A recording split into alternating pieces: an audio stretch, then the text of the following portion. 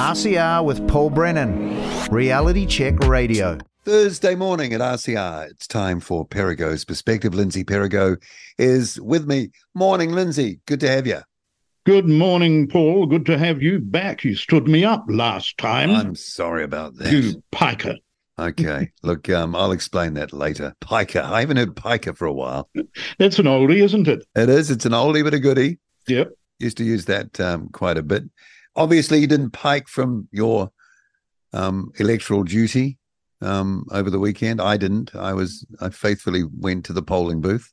Yes, and I did my duty, and it came out well, I think. We have to say that provisionally and have to qualify our celebrations, but we have cause to celebrate. And I thought I would do that this morning rather than address the leering up of savages all around the world. Oh, so it's going to be kind of upbeat this morning, Lindsay. Yes, upbeat, definitely an upbeat. Be careful. All right, well, I suppose I should, in an upbeat way, say, Lindsay, that dance floor with all the lights on it, put on the white suit. Out you go, it's yours. Thank you. Ding dong, the despots are gone. The wicked, wicked despots are gone. The globalist Gestapo, the apartheid acolytes, the Pfizer fascists, the Davos diabolists, the shills for Schwab, the Sorosian Stalinists, the lockdown lefties, the Mengelian Marxists, the China championers, the speech censors, the climate clutchers of pearls, the pronoun police. Poof! Gone!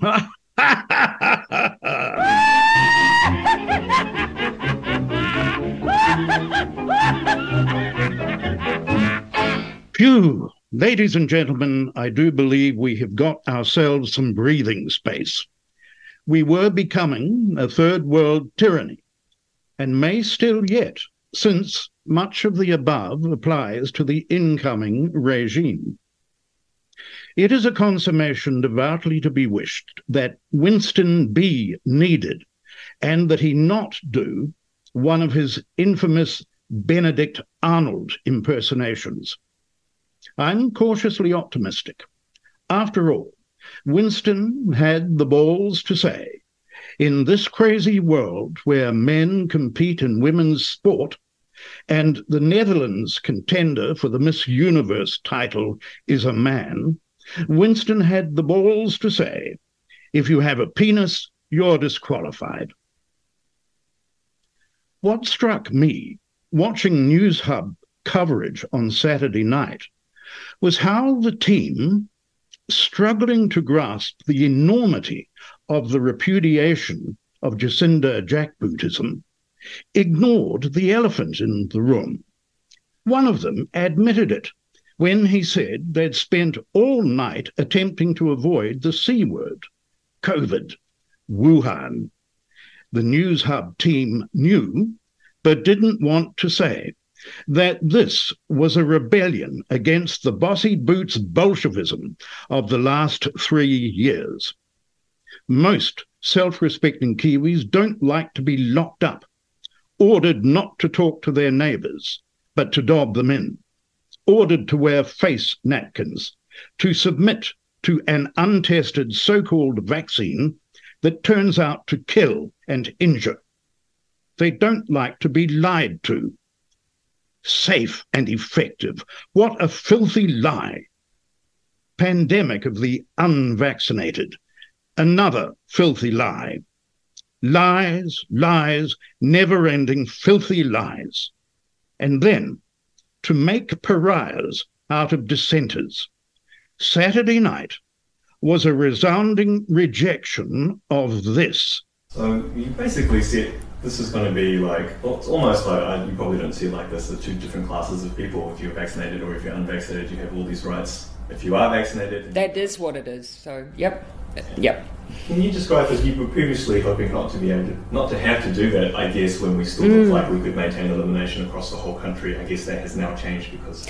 I think it was less because necessarily of the elimination determining that, and more because we, of course, maintained, and actually we have managed very high vaccination rates generally without the use of certificates. But actually what it's become clear to me is that they're not just a tool to drive up vaccines, they're a tool for confidence. People who have been vaccinated will want to know that they're around other vaccinated people.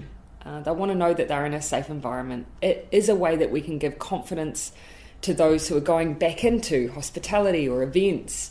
And so that is something that I think we should offer to people who have been vaccinated, that confidence that we're doing everything we can to keep them safe and that they can come back out and start enjoying those things safely. Such lies, such evil. Also instructive was how jubilant the News Hub team seemed to be at the thumping demise of the regime whose lickspittles they have been since the regime bought them out with taxpayer money with ideological strings attached. Perhaps they understood that now they can get away from propaganda and back to journalism. No more Pravda. A reassuring sign would be for them to stop avoiding the C word and acknowledge that tyranny, in the end, was decisively unpopular.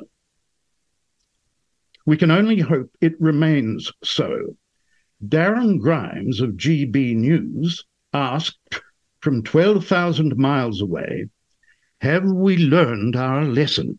Do you remember Dame Jacinda Ardern? She was given a damehood for her stint as the Globe's headmistress of COVID tyranny. Her zealous zero-COVID scheme kept New Zealand shackled in a merciless lockdown for over 2 long years, with the jab practically hammered into the veins of teachers, police and healthcare warriors. Her autocratic whims included slamming the door on overseas Kiwis yearning to get back home and enforcing some of the strictest lockdowns the world knew. Her resignation came with a tired sigh of being burnt out. Burnt out? Well, it sounds more like a timely exit before an inevitable booting out. Sweet Jacinda Ardern serenaded China. She was jeopardising the vital Five Eyes intelligence alliance, and meanwhile she misplaced her vocal cords when it came to Uyghurs languishing in Chinese concentration camps. Perhaps too busy buffing her halo to concern herself with minor issues like alleged genocide of Muslims. Now, the circus didn't end with Jacinda Ardern's departure. Once her jester-like grin left the stage, her comrades mooted the world's first tax on the burps and toots of livestock. That was set for 2026. Now, of course, that's a tough nugget for New Zealand farmers, much like the Dutch farmers that we've seen in an act of open rebellion. Given their stellar greenhouse gas emission efficiency, though she soared with a landslide in 2020, the winds changed as Kiwis grew weary of the hot air from Labour politicos. They've now warmly welcomed a new Conservative to the helm, bidding a hearty farewell to St Jacinda, tucked away in the history next to the draconian lockdowns which the High Court in New Zealand later branded as unjustifiable in a thriving democracy. So had we bid adieu to one of the Jacinda and the era of Jacinda's politics, I can only hope, folks, and I mean this with my hand on my heart, that the Kiwis have learnt the costly lesson of trade and liberty for a mirage of left-wing safetyism. I hope we'll be able ultimately to answer in the affirmative, but we can't be complacent. I applaud the incoming coalition's commitment to revive education, to the teaching of reading. But first you have to find teachers who can read and don't believe that reading is racist. I applaud Winston's promise to remove identity politics from the classroom. But first you have to find teachers who are not raging identity zealots. What we do have a pandemic of is brainwashed, narcissistic zombies roaming around, glued to their cell phones, or, as they would say, cell phones, utterly clueless as to the value of liberty and the actual history of our country, the Middle East, let alone the world. No wonder Jacinda wanted to lower the voting age to 16. That would have been her only hope of getting back in. The woke zombie vote. Remember, those currently 16 will be of voting age next time. It will require a veritable revolution in education yesterday. The swamp of woke fascist indoctrination, that is our schools and universities, will have to be drained yesterday. We urgently need to restore true scholarship, objective standards, the pursuit of excellence. We need to be able, with good reason and lusty conviction, to exhort, for the first time in decades, Vivat Academia.